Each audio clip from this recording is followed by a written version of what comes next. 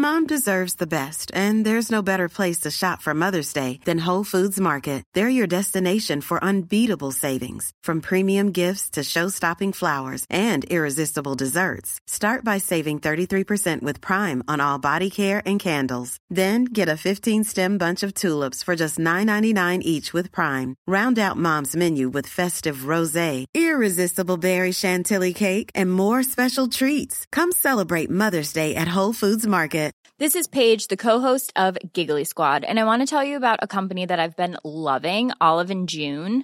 Olive & June gives you everything that you need for a salon-quality manicure in one box. And if you break it down, it really comes out to $2 a manicure, which is absolutely insane. It's also so easy to get salon-worthy nails at home with Olive & June. The difference between how your nails used to look when you did them yourself and now with the Mani system is a complete game changer. The best thing about Olive & June, too, is it's a quick dry. Dries in about 1 minute, lasts for 5 days, and full coverage in up to 1 to 2 coats. Visit oliveandjune.com/perfectmani20 for 20% off your first system. That's oliveandjune.com/perfectmani20 for 20% off your first system.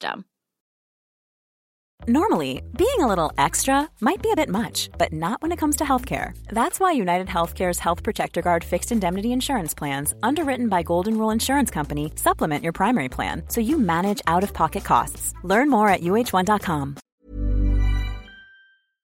On Headstrong, we are very pleased and proud to be partnered with the CBD brand, The Good Level.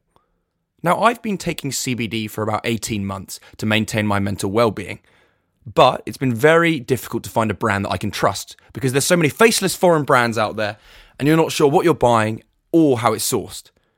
Luckily, I found two guys, Joe and Johnny, who have created this wonderful brand called The Good Level. What's so great about these guys is that they support British farming. Many brands import their CBD from America, but The Good Level say they don't rely on the methods by farmers that they've never met, nor the farms that they've never seen. They have a really close relationship with their farmers who are in Somerset, meaning they know how their product is produced from start to finish. They're the first CBD company I've found who put a face on the brand, and they're transparent with the whole process of how they create their products. And they've even got their own podcast where they look at the latest research on CBD. To check them out, go to their Instagram at the.good.level and drop them a message if you want to find out more about CBD. And for 15% off their products, use Headstrong15 on their website for checkout.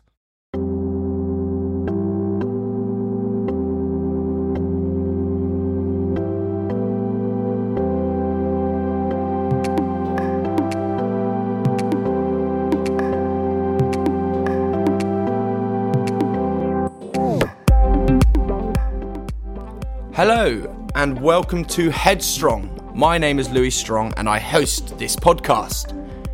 If this is the first time you are tuning in, Headstrong is a podcast where I sit down with a number of wonderful people in the public eye to talk to them about their lives and their careers, but notably, we discuss their highs and lows and their vulnerabilities to learn and understand what the word headstrong means to them. And to me, that means to believe in yourself, to talk about your vulnerabilities and reinforce your self-worth. Now, on today's episode, I was joined by the wonderful actor Eliza Butterworth. We chatted about how Eliza got into acting from a very, very young age, how she got into drama school, and some wonderful advice that she gives to any budding actors out there, as well as using a platform now to express herself. And we talked about her credits, including The Last Kingdom and Northwater. So I really hope you enjoy this episode. And if you are a young actor, I think you'll find this episode very, very useful indeed. Eliza, thank you so much for joining me on Headstrong. How are you? I'm so well, thank you, Louis. Thank you so much for having me. This is very exciting. Oh, thank you so much. Well, look, before we kind of have a chat about you and all things Last Kingdom and your wonderful career to date, there's something that I have started for this series. One of my first guests on this series launched an initiative in the first lockdown called Check In With You. So I'm now doing that with all my guests, and I want to check in with you and see how you are doing and how you're feeling today. so much, Lily. That's a lovely question. I am feeling so good and so super grateful, actually, of where I am today in terms of just that everything's been going on with the world. I sort of, look at kind of where I am, and I just feel really, really grateful to be doing a job and to have my wonderful family and friends. So yeah, I've been doing super, super well. And how about yourself? That's very kind. I am very pleased you asked me. I'm doing very well. I am a little bit hot and flustered. Yeah. If I was going to say anything this very second, but other than that, I am very, very well. It's a Friday, weekend's coming. I've got podcasts galore today, and we're happy days. So thank you. Fabulous. Fabulous. Yeah. Well, as you said there, you are very blessed to be working at the moment, and you are shooting The Last Kingdom right now, and you are based out in Budapest. How's it going? Oh my goodness, it's so fantastic. It's just such an amazing saga, and this is just such a phenomenal show. And to be able to film in Budapest with the whole entire cast, we're sort of living out here together because obviously due to the pandemic, we've been quarantining. So in so many ways, it's been already an incredible experience to do the show on other seasons, but this is just an extra awesome version because we're living together and we're really getting to know each other on a wavelength that we never have before, and it's just so fantastic.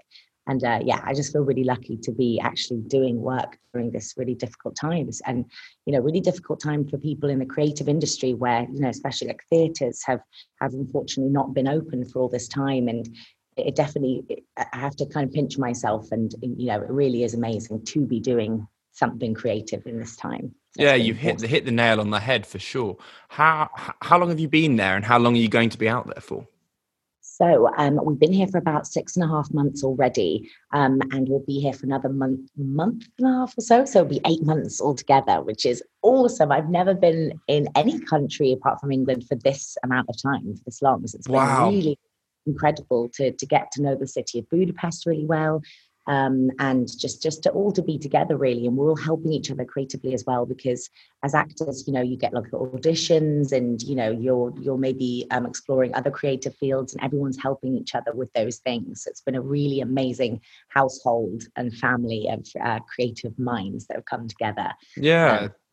I think that's really interesting as well, because as you say, you are so lucky to be working through this pandemic and, based out there and being in this kind of almost a unique family, and you're thrown into the deep end and you're just living out there. What's the kind of feelings like amongst everybody? Does it, because obviously you probably can't really interact with anyone else other than cast and crew and people involved in the show, does it feel like almost surreal?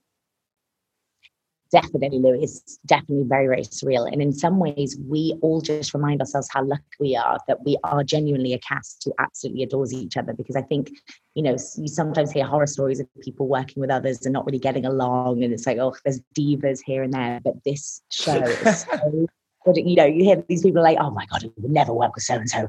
But honestly, this show is like the most unique show. Everybody's genuinely so lovely and just adores each other. It's such a family. There's so much support.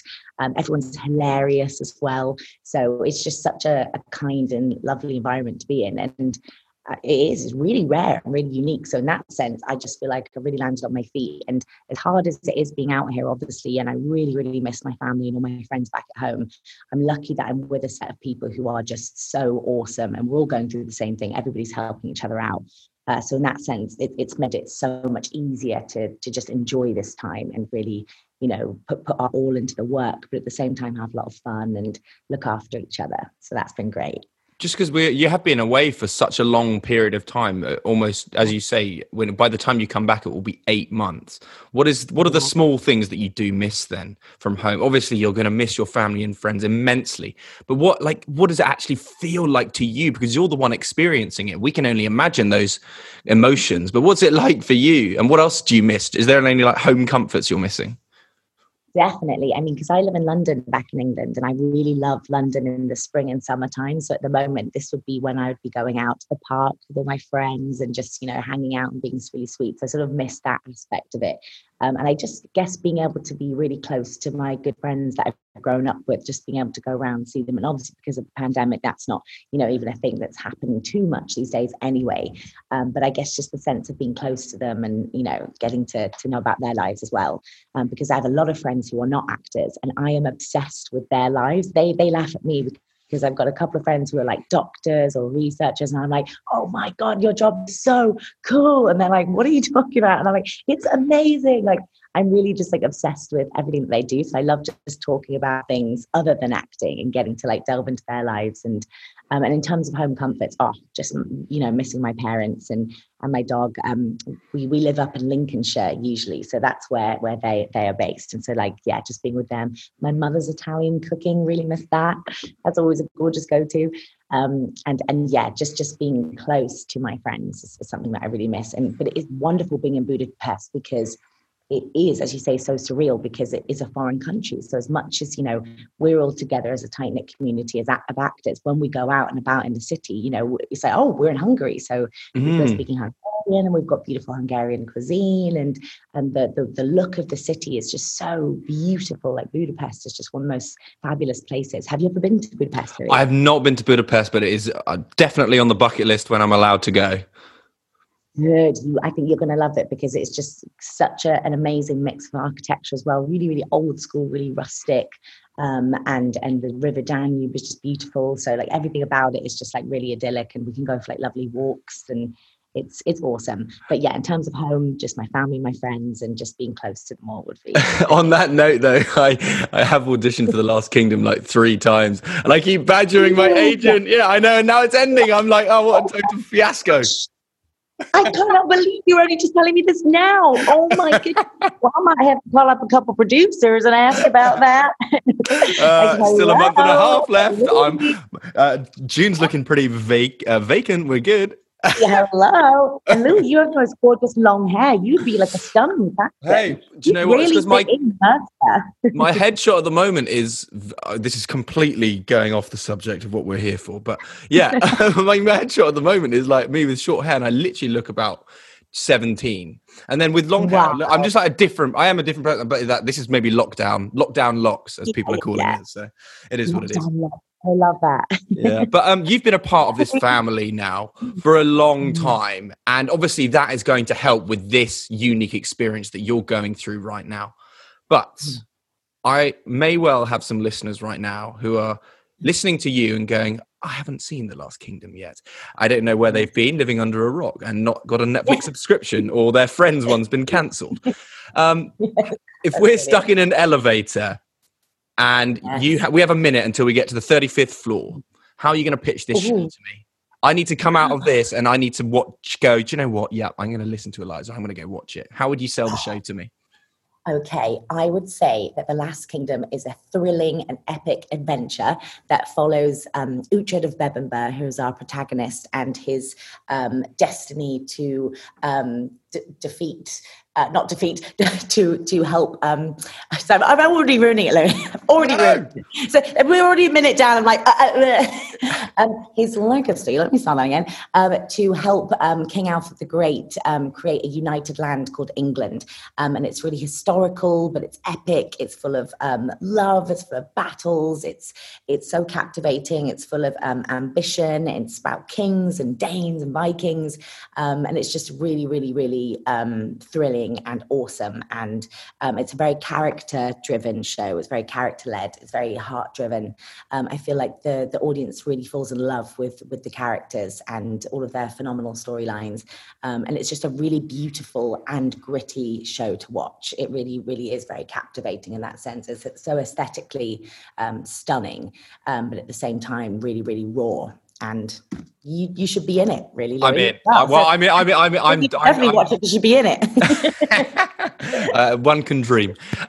Now, you, as you said there, we talk about it being very character driven, and you yourself play a very forceful, confident, I don't know, very kind of watchable character because they're so kind of, I don't know, you're drawn to them. And you've also have a unique kind of character arc through the seasons, and you've been allowed to explore that. How has it been developing a character over years, over 5 seasons? How's that been, and what's that experience like? Thank you, Louis. I mean, it's been an amazing experience, and I really kind of owe my screen acting training to The Last Kingdom, because when I left drama school, it was one of my first big jobs, and I didn't know where it would take me. I didn't know how long I would be in it for.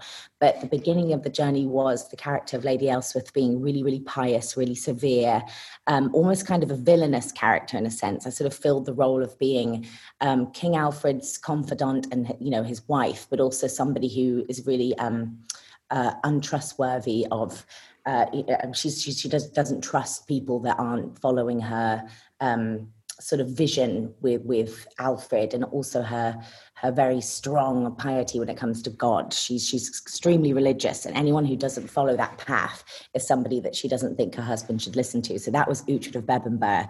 For a very long time, she really didn't trust him. She saw him as a pagan or a heathen because he didn't believe in her Christian ways.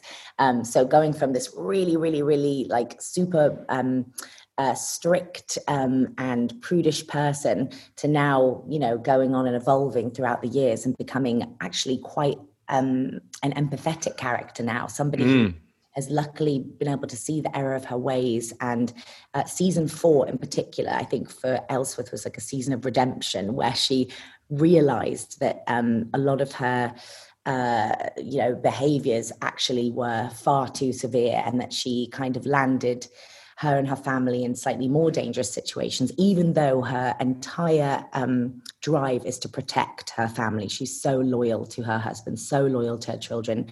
And in her head, what God would have wanted would always be the right way. But unfortunately, it meant that she wouldn't listen to other people, you know. So as pure as her intentions were, it often, you know, sometimes led into some really dangerous situations. So it's been really nice to now come into season 5 with all of that in mind and really build up a new kind of layered character. Yes, still with all of the kind of wonderful bitterness and severity that she has. She's quite comical in a sense, because she has this like very, very witty sense of humor and likes to kind of put people down, but you expect it of her. But now at the same time, it's sort of layered with this really soft person who can try and empathize and put herself in other people's shoes. And I think that's a really interesting dynamic for me to play. And especially going off of the first season where, you know, it was definitely a multi-dimensional character, but compared to now, oh my goodness, really has just taken such a phenomenal arc. And it's been so fun as an actor to have that journey and to be given that much work for one character, because I've been on the show for 5 seasons, which has been 7 years of my life. So to be able to think about the character for 7 whole years is incredible. And for an actor, you know, we often do jobs that could be 3 weeks of filming, or, you know, some really fleeting jobs where you get your teeth into a character, but then all of a sudden you finished it and that's the character done for 3 weeks or something. But for 7 years, being able to evolve this character just as much as I, as a person, have been evolving, I get to apply all the stuff that I've learned about myself to this character. And it's awesome because she's a mother and a grandmother, and me being the age of 27, I obviously haven't gone through those things myself. So it's been really awesome having to like almost gain those aspects of her through other people in my life, other amazing women who I look up to and think, oh, okay, I've never gone through this particular experience, but you have. And what are the things that have helped you, you know, survive this experience? Or what are the daily things that kind of, you know, make you who you are? And I kind of take from that and layer that onto Elsworth. So that's been awesome. And having 7 years to do that is fantastic. And you've got so much, as you say, to get your teeth into. I mean, and especially over the years, you're just allowed to just, I imagine, explore and experiment as well, to an extent. How much creative control have you been allowed to kind of take on? Because obviously screen jobs, there's a lot more money in it and a lot of pressure riding on the series being a success. So sometimes there's a specific way that people want you to act. But what's your creative control been like? That is such a good question, Louis. Thank you. I think amazingly, because the whole premise and idea of The Last Kingdom is based on a series of books called The Saxon Stories by Bernard Cornwell, who's a phenomenal writer. we've obviously adapted those phenomenal books into a television series. So in some ways, that as the sort of initial premise of the story has changed so much for all of the characters. But for mine in particular, within the books and within history as well, not a lot was known about Lady Elswith. She was obviously very fierce and very intelligent, and was the wife of King Alfred the Great, so was a very important figure in Saxon history. But in lots of ways, it gave me such creative license because there wasn't too much information about her. Therefore, I could kind of mold her through my own perception of what she could have been like. And so taking that ferocity and taking that intelligence and the vigor and her drive and ambition and her loyalty, I could build up my own version of what I think could be the sort of best way to play her. So in a sense, I had such creative control, like so much of it. And it was lovely to dip into the books and get, some ideas and some sort of inspiration. But then it just completely took its own sort of form over the years. And what's really lovely is I think the script writers of our show are absolutely incredible, and they've been able to adapt and evolve Lady Elswith throughout the years just as much as I have. And I feel like it's a sort of two-way partnership. They watch the work that I do in the season, and then when it comes to the next season, they go, "Oh, this was really interesting, seeing her warmth, or how Eliza brought, a bit of humor to it, or whatever the sort of new strand might be." They watch that and then they honor it through the next version of scripts. So I find that so fascinating that becomes a process between the two parties in a way. And so the more I do of a certain, form of acting or whatever I decide to sort of bring into the character, the more they then write that kind of content for me for the next season. So I love that. And I always get so excited to see what they've got in store next. And this next season has all kinds of things that I think the audience are going to be so shocked to see. It honestly goes on the most bonkers tale for me, especially. And I absolutely love it. You will not believe the stuff that I get up to. Oh my. Yeah. How exciting. So exciting. Oh, it's so important though, as you say, to have that relationship and balance to kind of work off each other. And then you have this kind of equilibrium of people bringing kind of stuff to the table. Because if it's one way, I mean, it's just not the relationship that you're going to want. And you're not going to get the best out of the character, the role, and the show in general. Exactly. Now, as you said there, 7 years, 5 seasons, but over those 7 years, as you say, you're out there for 8 months now, but there are times when you come back and you're taking breaks from seasons and whatnot, and you're probably shooting other things. Exciting. But when you do take a break from the role, do you find it difficult to get back in the mindset and the headspace of the show and indeed the character? I do see, yes, sometimes I do. But I think what is really awesome about this particular show is because it's set in the Saxon era of England, we really have to almost like teleport ourselves back in time.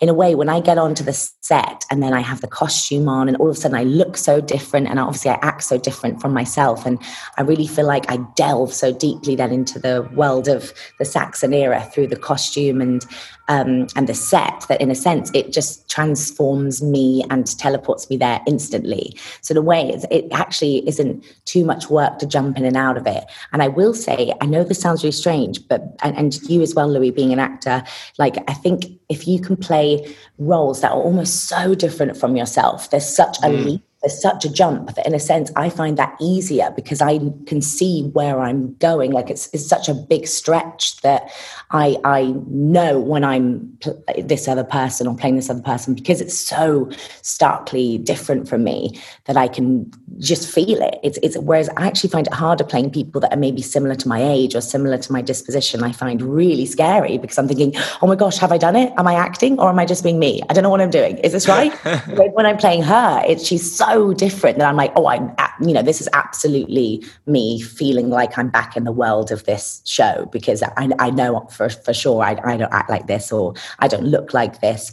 And as I said, the set as well is so beautiful, so detailed that, you know, whenever my family or friends have visited the set, they are like, wow, you really do just feel like you've transported back in history. And that, in a sense, does, I think, all of the work in a way for me when I step onto it. So having those breaks and having that time away is really refreshing and sort of revitalizes you. And then when you get back onto the set, you're like, oh, wow, okay, here we are. We're back in the world. Awesome. So it's actually not difficult, and it's really fun to go back and forth and to see the world of it again and jump right in.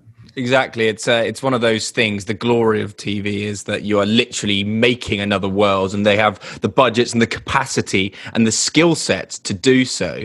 And so I can imagine, or only imagine, that when you do just arrive there, you're immersed into this experience and you're back in it. And you're lucky enough to be doing it as a job. That's pretty cool. Yes. Oh, I almost have to pinch myself every day, Luke. Exactly. I'm like, you know what? We say this to each other on set. We're there in our like gorgeous Saxon garb. There are Vikings everywhere. There's like horses and pigs, and there's like fabulous castles. And we're all looking at each other going, this is our job? We get to do this for a living? It's like, what?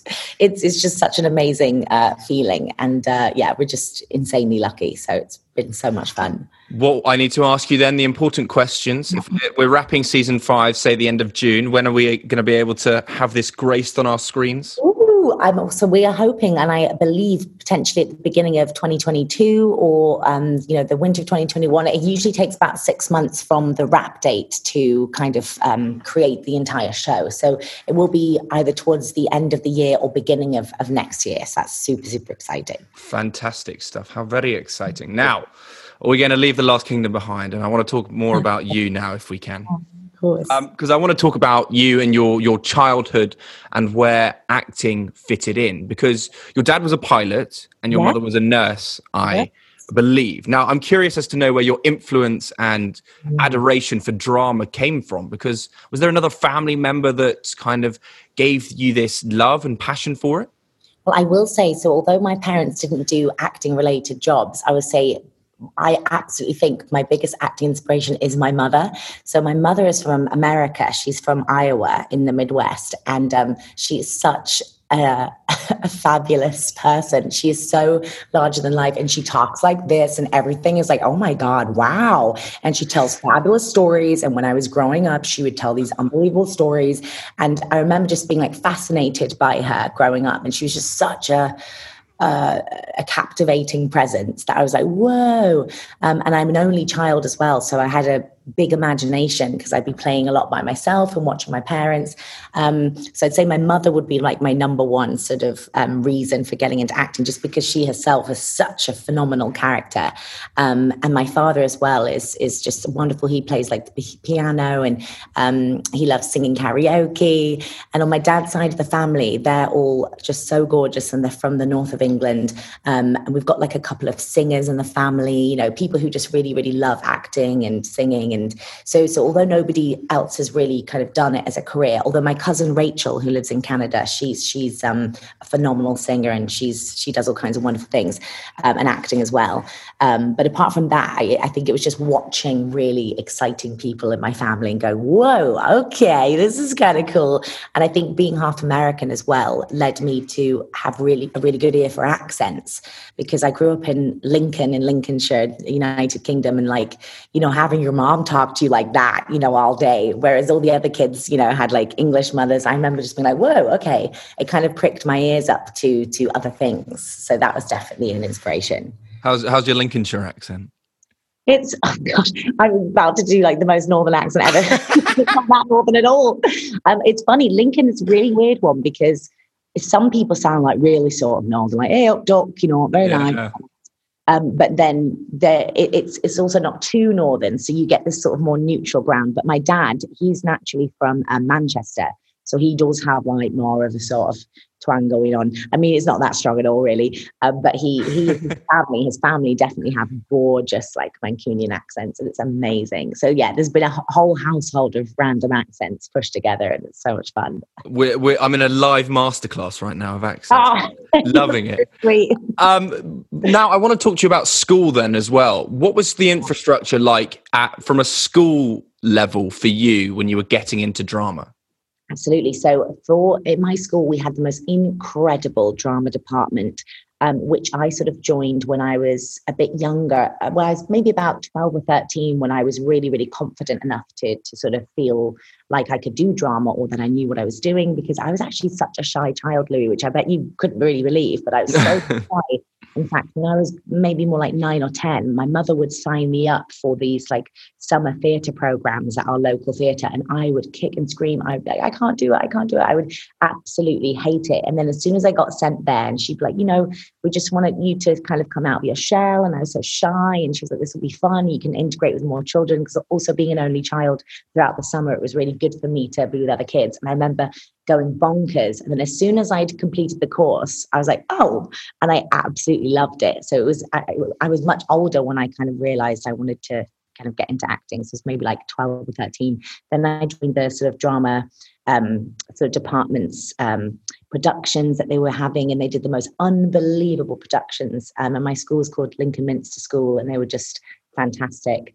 And so that's where I really sort of learnt how to act, I guess, and really kind of like threw myself into it. And a lot of the kids in my year were phenomenal actors and really fantastic musicians as well. So we were a really, really lucky creative group that I think without them, I don't think I would have felt like I could be an actor. I wouldn't have felt as passionate about it. So I really feel like that particular group of people in that time was so influential to me for becoming an actor. And they were so supportive.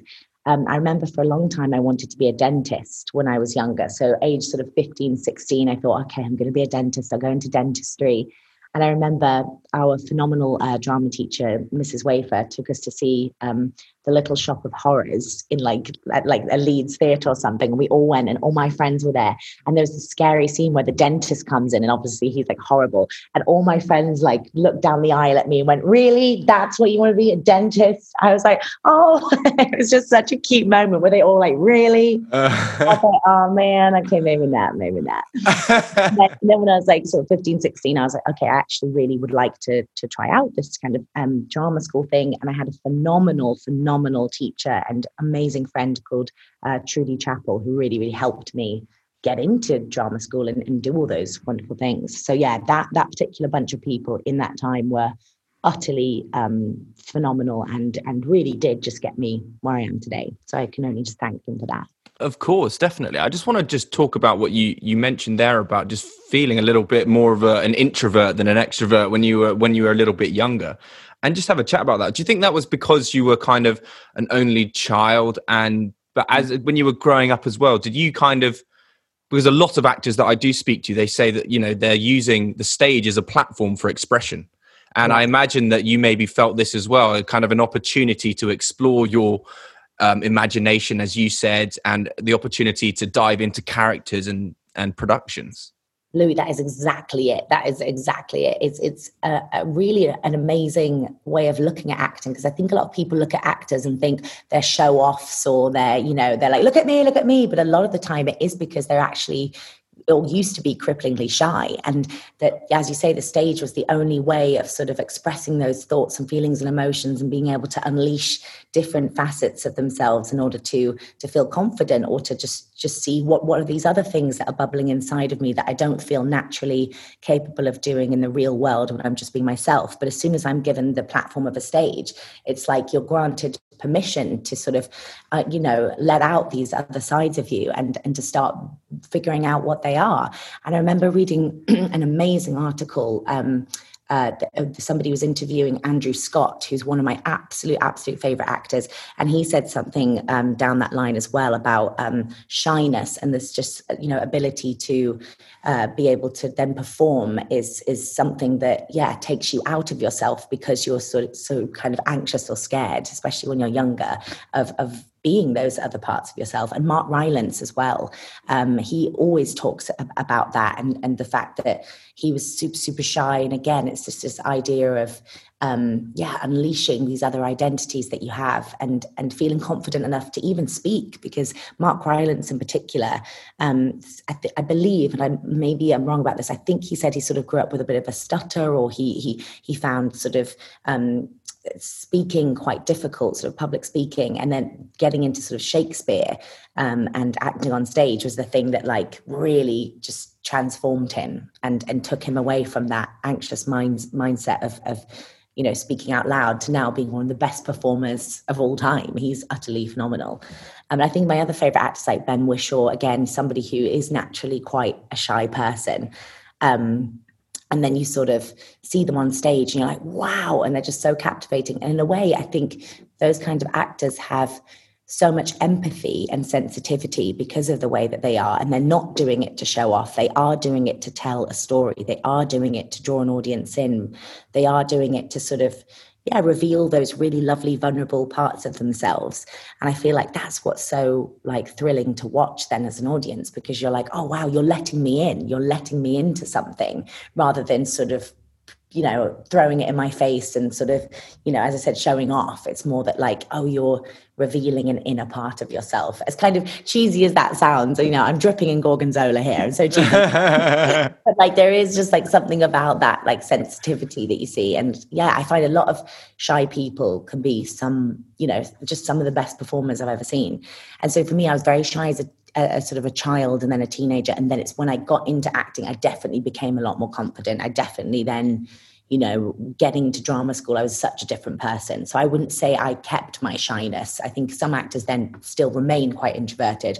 I definitely sort of felt like I came out of myself and became then naturally a bit more extroverted. So for sure. Physical and mental well-being are so important and come hand in hand. I'm incredibly proud to be sponsored by the CBD brand, The Good Level, who have well-being at the very forefront of what they do as a company and a brand.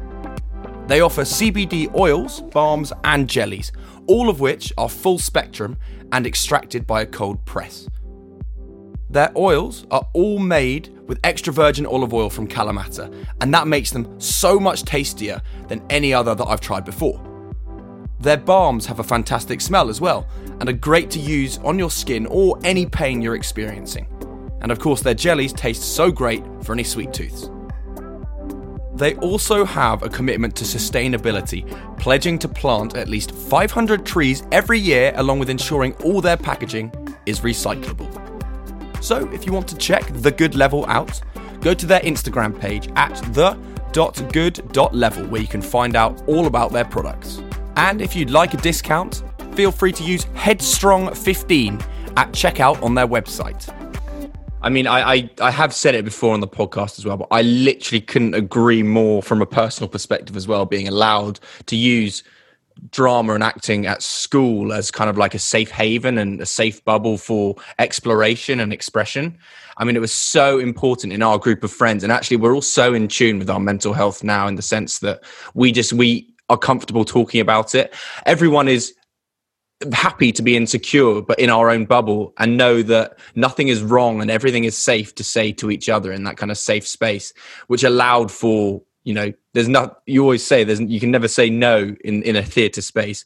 Whatever you do is right. You go, yes, and what next? How can we build on that? And that's what's a really nice environment about it, and can kind of help shape people and bring out that confidence in you, I guess. I completely agree, Louis. I completely agree. And that, I think we're really lucky in that the way that we work then, in that sense, that we're allowed to be in a field where, as you say, it's all about accepting who you are and then building on it, rather than denying who you are and having negativity about it. It's actually about going, oh, what are you all about? Brilliant. Let's embrace that, use it, and go even further and go beyond. And I don't know about you, Louis, as well, but especially playing, like, I think just going quickly back to like The Last Kingdom, for instance, like playing a transformational kind of character, which is so different for myself. That is such an element that goes hand in hand with the sense of like being something that I'm not for a while. And I almost feel really comfortable in that space to just accept myself, but as like a completely different facet of myself. And speaking of like, like a character like Lady Elsworth is really assertive, really strong, really ferocious. I naturally, as Eliza, couldn't feel less like that if I tried. So in a weird way, it's like the only part of me that can then apply those traits and be like, oh, I can be assertive for a while, I can be ferocious or whatever it is. And be like, oh, I am capable of being like that, but obviously as a different form of myself. which is really, yeah, really it's really interesting what the way that you talked about it as well there, where you kind of you struggle to play the characters that are similar to you but thrive in the ones that are unlike you. Like from a personal perspective, it's like I've always struggled to get out of my typecast because it's so easy to hear my accent and see how I look and go, well, that's easy for you to do that. And obviously it's easy to play up to that, but you also like, there's blurred lines of where I am and where this character is because they're so similar. And I did, in a similar way, I suppose, to The Last Kingdom, I did like a period piece called Glow and Darkness. Oh, yes. In to see that. Yeah, and well, let's hope it comes out at some point. I did production's still halted, but yeah, like I did that, and it's just like you can just detach yourself from real life, the real world, and as you say, you just immerse yourself into this new experience. And again, as an actor as well, you know, my character, his dad and his brother had been killed on the battlefield, and you're like, you can't comprehend that this actually happened back then. You have to literally believe that happened, and that's just monumental to get your thought process around the reality of what these people experienced in such a tragic kind of demise.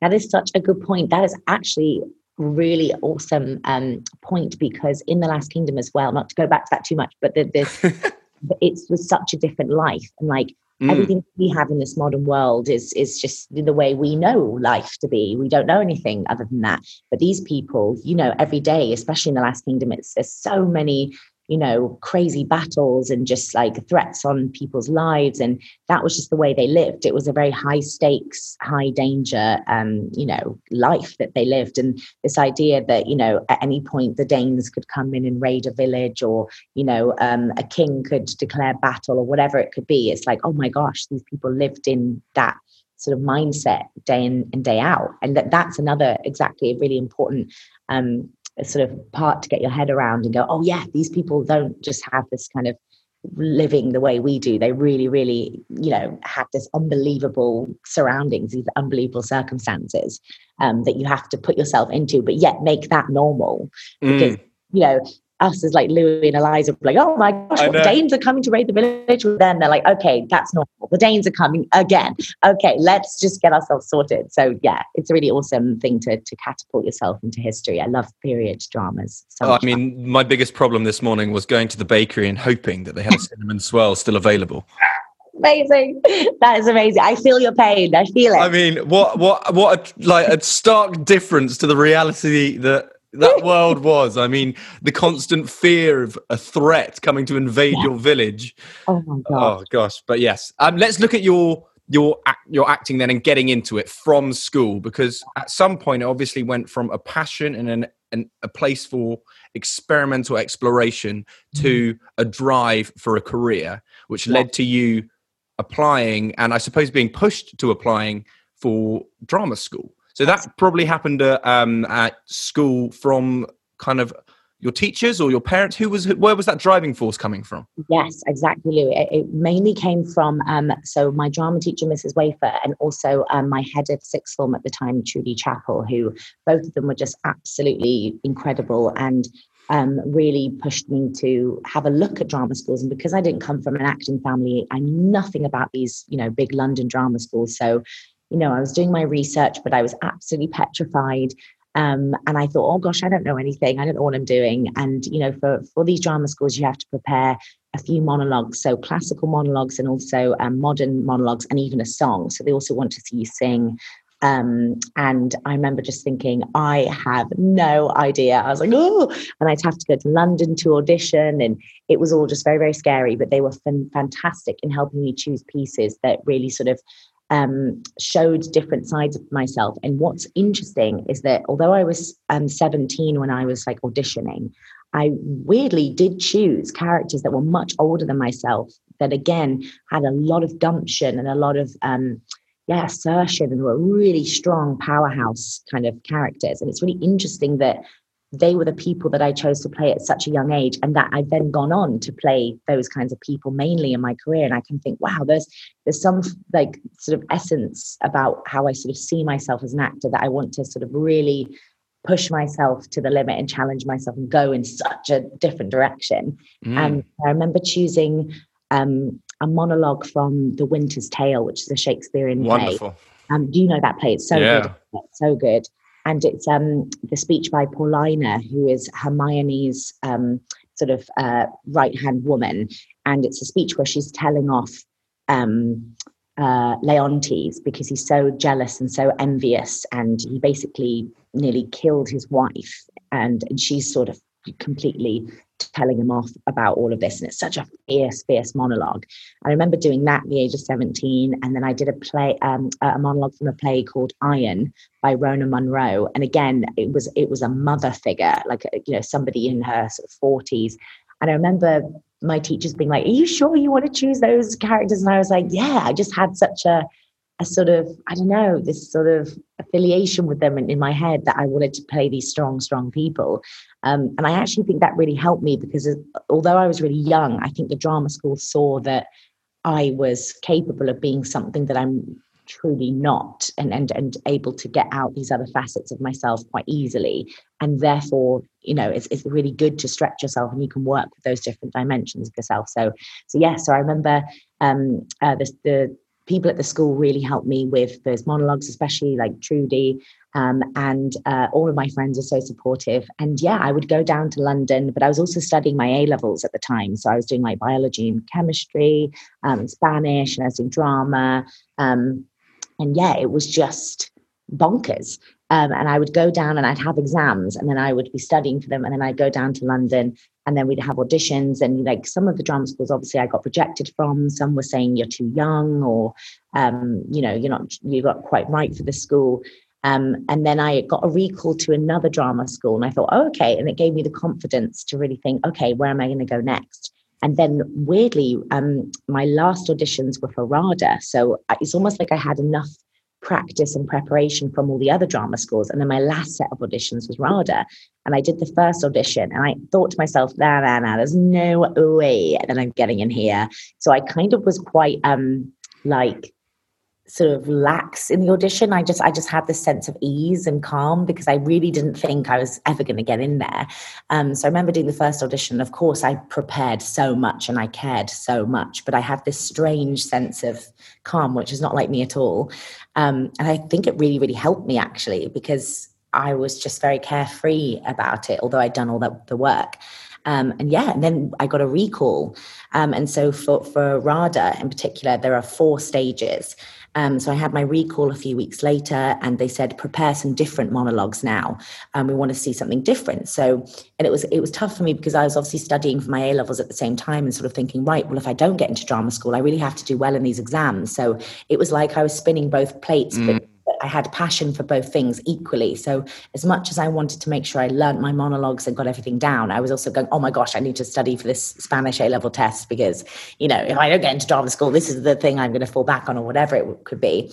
So that was amazing, but really challenging. And I was also head girl at the same time. So I had these other responsibilities as head girl, like so much on your plate, Eliza. So much on my plate. I couldn't do those things now. I don't know how I did them. I had so much like energy as a 17-year-old.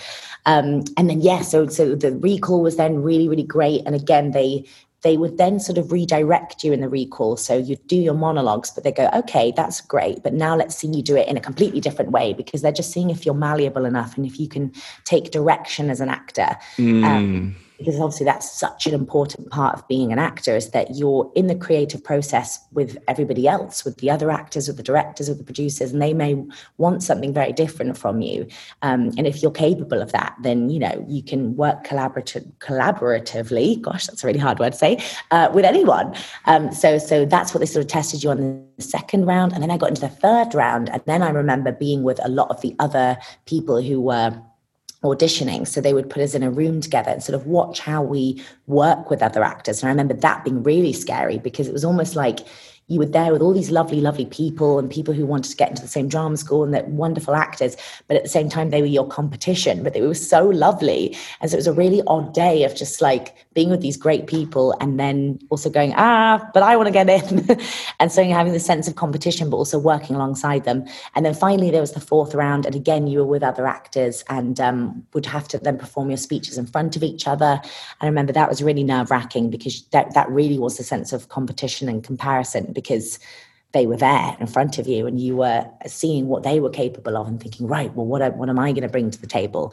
So that was the audition process. And then I got in and it was the best day of my life. Yes, I bet it was. Now, yeah. I mean, what a process it is. I mean, that's something that I never did actually. I went to uni instead. And with my agent, he said, well, you choose what you want to do. And at the age of 18, which would have been the same as what you were going through, I think I just wasn't prepared enough. I wasn't mature enough. I didn't have enough of life experience. From a personal perspective, everyone is different. And I think that's really important. Yeah. Just thinking about your audition process, though, do you think age helped you in this regard? Like almost, I mean, I don't want to put words in your mouth, but the naivety of it, perhaps, you going in there at 17 going, oh, it's RADA, this is cool, whatever. And then actually, there are probably 24, 25-year-olds there going, this is RADA, this is my life, this is my life. Like... It's such a good point, Louis. I completely agree with you. Yes, I 100% think that me being that young and not really knowing too much about myself in some ways meant that I could just sort of, push myself into the space of whatever I needed to be at that time. I wasn't really overthinking it. And also I think when you're that young, you've got your whole life ahead of you, your life can go in so many avenues and directions that it was like I definitely did have pressure on myself, but I also knew, okay, if I don't get in, I'm so young, I can go in other directions, and I had other passions anyway.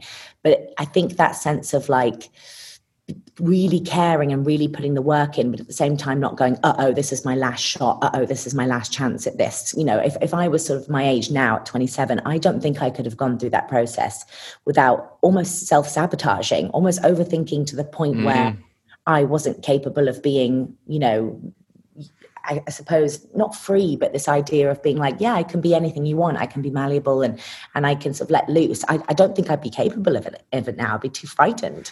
I think that's something that comes from being at school. Like, you're in this environment where you do just get on with things and you'll just do anything. I think as you grow up and become more mature and you just have time to just think and you just then start to overthink. And I think when you're at school, you just say, I'm just going to get on with it and do it. Yeah. Partly because you probably don't have a choice and you're doing these subjects that that you're never going to do ever again or whatever. But doing something like that in the RADA audition specifically, you probably knew deep down, I've got the next 5 years to do this if it doesn't pay off ultimately as well. Yeah. I don't know if that was a thought process at all, or were you just kind of like an all or nothing kind of, let's go for this? It was kind of all or nothing because of my parents in some ways, which I don't blame them for. I think because they're not from an acting world, they were very much like, okay, if you don't get in this first time, it's not that it's not for you. They definitely, could see that I had talent in acting and they were so proud of me. They were so, so, so supportive. They did everything possible to help me get into drama school, but they were very much like, however, we're not actors and we just want you to have a sort of good, stable career. It could just be that it's not the right thing for you if you don't get in, and that's okay. And I would have gone down such a different path. And I remember getting into universities that same year, but for English and drama to study at Leeds, also Royal Holloway University. So if I didn't get into RADA, I would have actually gone to different universities to study English and drama. So that was always something in my mind to do. The dentistry thing kind of fell to the wayside. I was like, there's no way I'm doing that. So when I got to that age, I was like, no. So in a weird way, because I actually knew I only had one shot in a sense, it meant that I just sort of thought, well, we'll just see what happens. And I put my all into it, but I didn't expect that I would get in and I didn't expect too much. I just sort of thought, this is a wonderful experience. This is challenging and something I can learn about myself with. And weirdly, I feel like, as you say, that naivety and that kind of like, I don't know, I will, whatever, just kind of like almost helped me to get in. I had this like ease about myself, which was great. I think so many people will just put so much pressure on themselves to say, if I don't get in, I'm a failure as an actor or I'm a failure. And it's just like the fact that they want to see you in the audition room as a success in itself. And I always think that about just auditions in general, the fact that they your agent pushes you for stuff, whatever. But if they say they want to see you, that's one step closer to the job. That's a positive. You've got to look at the positives. If you don't nail it, 9 times out of 10, it's because you don't look right. Well, that's the thing. And I think that's what's so interesting about our industry is it's as much as it's about creativity and, getting to play these wonderful characters, it's also about rejection. And it's something that we all as actors have had to learn so much about. And kind of being at the age of 17 and getting rejected by drama schools was my first sort of glimpse into that world. I remember being devastated at the first rejected. I was like, "What? I've worked so hard, and I thought I did okay. And oh my gosh, what more could they want from me? I'll do anything else. What do they need?" And then just thinking, but actually, it's about not taking it that personally, and it's about going, as long as you've done the work and you were just able to put in the creative process with whatever it is for yourself, that's brilliant. And as you say, most of the time, especially in the professional world of acting, it is about what you look like, or your accent, or your previous experience. There could be so many factors that come into play as to why you maybe didn't get that particular role. But what is definitely a good reminder for actors, and if there are actors obviously listening to this, is that, as long as you just do a good job, even if it's a no for this particular thing, what is so lovely is if you are just, kind and you're really wonderful to work with and you really put your all into that audition, that director or casting director or producer or whoever will remember you for a next thing. And they might think to themselves, okay, that person wasn't right for this, but because they made such a lovely impression and obviously worked so hard, we'll think about them for the next thing. So every single step, even if you feel that it was a rejection, is still a step forward. As you say, Louis, it's still a really helpful, connective strand to the industry. It's still going to, propel you into a really good place. So I now see it as all as a good thing. And I definitely didn't used to. I've had to build myself up over the years to really, see everything as a positive. But I really just feel if you put your all into the work, you can only come out of it and go, okay, I did everything I could. And that's a really, really good thing. Before we do talk about the industry in a slightly more generalized capacity as we are now, one thing I want to talk to you about is moving away at 18, because you were moving to London at 18 to go to the best drama school in the world, arguably. I mean, what was that emotional experience like? Or again, was there still that naivety of going into it just with an open mind? Such a good question, Louis. I mean, I was absolutely terrified. I was so terrified. And also, again, I think this being an only child thing made it even scarier because I'd never really lived with other people. I didn't really, I had so many friends growing up, of course, and I was definitely like the class clown. Like I was always being really goofy. I loved being with other people all the time. The sense of going to London, which was such a scary prospect. I'd only visited London a couple of times to see theatre productions. I always loved London. I absolutely love it. But to know I was living there and having to navigate the transport and, all these kinds of things that you just don't think about, when you live up in Lincoln or something. So that was really petrifying. But I think, being that young, I just threw myself into it. I had so much energy and it was just so much fun. And everybody in my year at RADA they were just incredible. And we all came from different walks of life. We were all different ages, different backgrounds. And I think that's what made the experience so special, is that although I was actually the youngest person in my year, there were people in the year who were 32. And so what was interesting is I would gain so much experience and life lessons from them that they equally gained from me, because they were seeing me as a really young person coming into the field of this, and what I was sort of giving as that more malleable person, as that more naive sort of presence. And then from them, I was looking at them as being really grounded. They know who they are. They've got it all going on. So that aspect of moving to RADA and doing all of that was just amazing. But yeah, moving to London is so scary. But after about a year, I definitely got used to it, and I absolutely loved it. I lived up in North London in Tufnell Park. And it was just awesome, just really, really awesome. And I actually think being in London and having all the challenges, I grew up so quickly in those 3 years being at drama school, so quickly. So I left when I just about turned 21. I grew up so fast, which I think really helped me then play these characters that are much older than myself, because totally. All of those challenges that came through living in London and watching much older people in my year and people who are really grounded helped me to then perform in that way, which was awesome. That's pretty crazy. I mean, I think you're absolutely right that it gave you a lot of life experience in a very accelerated way, hanging around these kind of different people, because ultimately RADA prepared you as an actor, but the people that you were with, it prepared you for everything else that was to come with it, I suppose. How did RADA, though, prepare you from a classical perspective for kind of your acting life? Because it is quite rooted in classical performance at RADA. Yes. It's a traditional school, isn't it? Yes. I mean, how did that help you upon reflection now with your hindsight for kind of the professional industry now?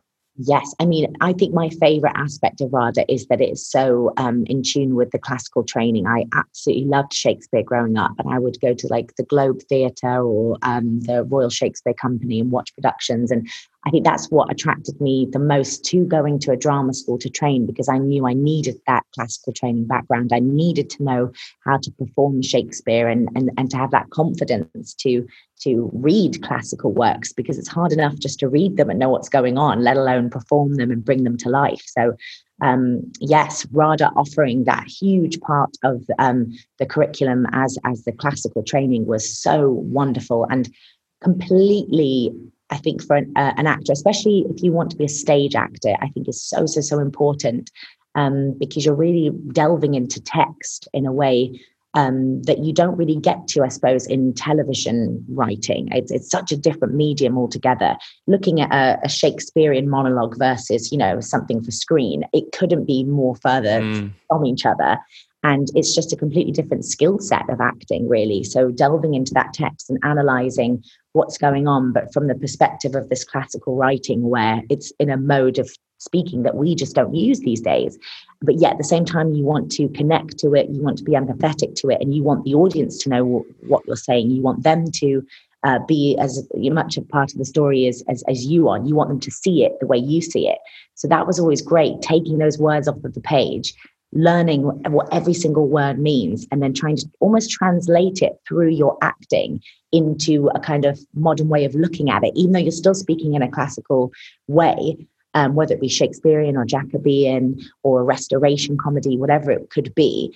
It's so amazing to watch an actor completely relate that back to the audience. Even if the audience doesn't quite understand what you're saying, they do get the emotional drive, and they do get the story because of the way you're lifting the words off the page. And I always just found that fascinating.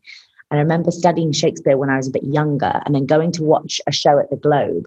I remember reading the play myself and being like, I don't know what's going on. And then I watched it and I went, whoa, I completely understand what's happening here because of the way the actors brought it to life. So I'd say having phenomenal classical training was just such an incredible way of them being able to delve into any character, because then when it does come to television writing, you've done so much extensive work with the classical training that the television writing is like, okay, wow. And I look at it in the same way and analyze the text and think, how am I going to bring this to life? But because I've done it for such an extreme, part of acting in terms of with the classical work, it almost becomes not easy, but it's a very comfortable place to be in to try and analyze the text and analyze the work. So I think having classical training was a phenomenal way of being able to get your teeth into text and not be scared of whatever the story is or however the writing is. Yeah, it just gives you a real sense of comfort and confidence.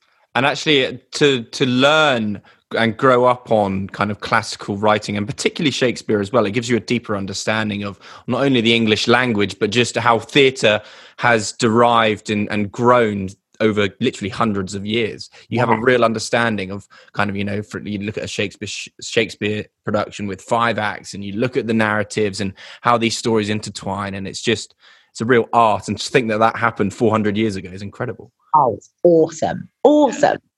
How much do you miss live theatre? I mean, I am chomping at the bit, literally, to go see. In fact, I've just booked to go see something. Oh, really? What have you booked to see? I'm going to watch Everybody's Talking About Jamie, because I have not seen it yet. Because I went to the Olivier's like 2 years ago, and I saw I think the opening number of it or something, and it was just like, I still haven't seen it. I was like, I need to go see it. So, oh, Louis, that's incredible. I think you're going to absolutely love it. I remember watching it, would have been a couple of years ago now. And I don't know about you, but I love RuPaul's Drag Race. And they had Michelle Visage. Classic. As the teacher. And I was like, oh my gosh, I have got to see this. And it was just such an incredible play. And the actors in it are unbelievable. The singing, the dancing, and also just the theme, what it's about, what it represents is just absolutely unbelievable. Such an incredible story to watch. So I think you're going to love it. I'm very excited. And also, because I'm talking to you, I'm just going to speak my thoughts now. Literally, every time I say your name, I just want to go, Eliza. Eliza Hamilton, yes. I'm going to show you after this podcast. I have said it on this podcast again already, but my dog is called Hamilton. Oh my gosh, Louis, that's incredible. I'm such a wettie. I love that. You're such a theatre nerd. I love that. It's gorgeous. Literally, it's embarrassing, but also so classic. Now, what is coming up for you then? So we've wrapped this end of June. We've still got then 6 months of 2021 to come. What can we expect from you? Can we hope to see you in some theatre at some point? Well, that is actually such a good point, Louis, because I actually booked my first professional theatre job this week. Yay! I'm so excited because obviously I left RADA in 2014 and I got The Last Kingdom literally that winter. And I've been doing this and other sort of television productions, and I've delved into like bits and bobs of Shakespeare. I used to do stuff at the Globe. I used to do their sort of festivals, like 1 or 2 days or things that were theatrical. But this is my first ever, for 7 years, like professional theatre gig. And I don't know how much I'm allowed to say about it at this particular point. So I might not say anything further than that, but hopefully, no, that's fine. Ahead. And that I'll be in a theatre production this winter, which will be absolutely awesome, this autumn and winter. But another exciting thing. Thank you so much, Lou. It's so wonderful. And I can't wait to sort of use those skills again and really apply that completely different form of acting to this new piece. So that'll be so awesome. But I'm also really lucky to say that I filmed a wonderful television production called The Northwater last year. My fellow Last Kingdom castmate Mark Rowley, who plays Finan on The Last Kingdom, we were both in this production called The Northwater together. In fact, we're acting alongside each other. So fans of The Last Kingdom are going to be like, whoa, because we are nothing like Finan and Elsworth. We are completely different.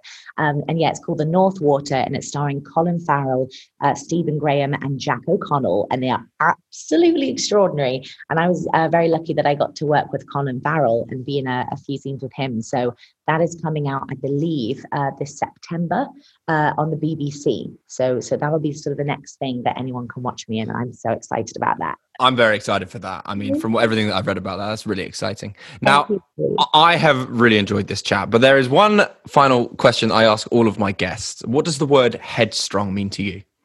I love this question. So I've been thinking about that, and I believe that headstrong for me is about taking up your space and really sort of learning the things that make you happy, but also ways that you can sort of assert yourself and ways that you can see your own power and your own strengths. And I think sort of now at the age that I am at 27 and really growing up and, becoming a woman in so many ways, I've been thinking about strength. And I think to be headstrong is to really know yourself. And so for me, the journey I'm on at the moment is just to really find my assertive powers and my responsibilities, and to really learn what makes me happy and allow people to see the full version of myself, whether that be positive or negative, and really own those things. So I guess it's about owning your space.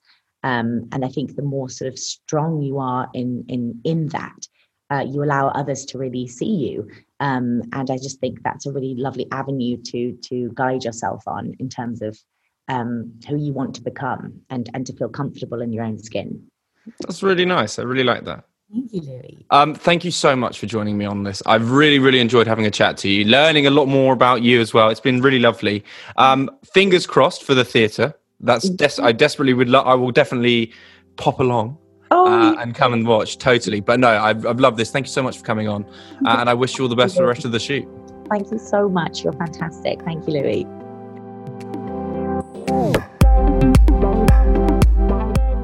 It's great to have teamed up with The Good Level, a British CBD company who share a similar ethos to that of Headstrong.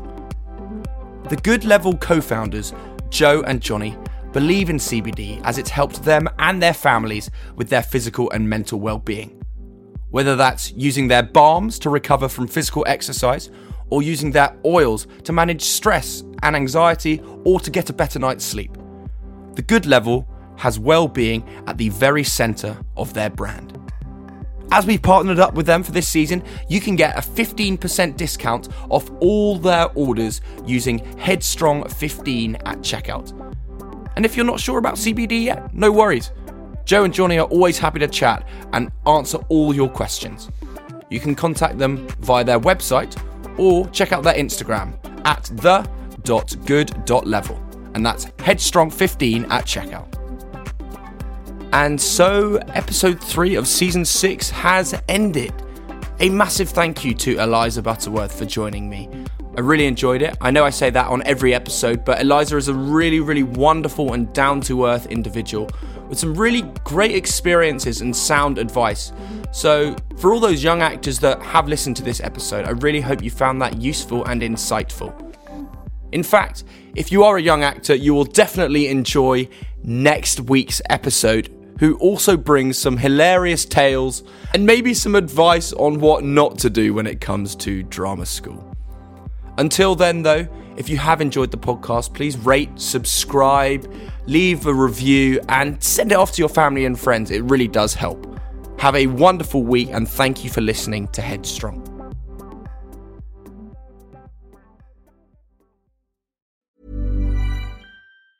Mom deserves the best, and there's no better place to shop for Mother's Day than Whole Foods Market. They're your destination for unbeatable savings, from premium gifts to show-stopping flowers and irresistible desserts. Start by saving 33% with Prime on all body care and candles. Then get a 15-stem bunch of tulips for just $9.99 each with Prime. Round out Mom's menu with festive rosé, irresistible berry chantilly cake, and more special treats. Come celebrate Mother's Day at Whole Foods Market. Hi, I'm Daniel, founder of Pretty Litter. Did you know cats tend to hide symptoms of sickness and pain? I learned this the hard way after losing my cat, Gingy. So I created Pretty Litter, a health monitoring litter that helps detect early signs of illness by changing colors, saving you money and potentially your cat's life. Pretty Litter is veterinarian developed, and it's the easiest way to keep tabs on your fur baby's health right at home. Go to prettylitter.com and use code ACAST for 20% off your first order and a free cat toy. Terms and conditions apply. See site for details.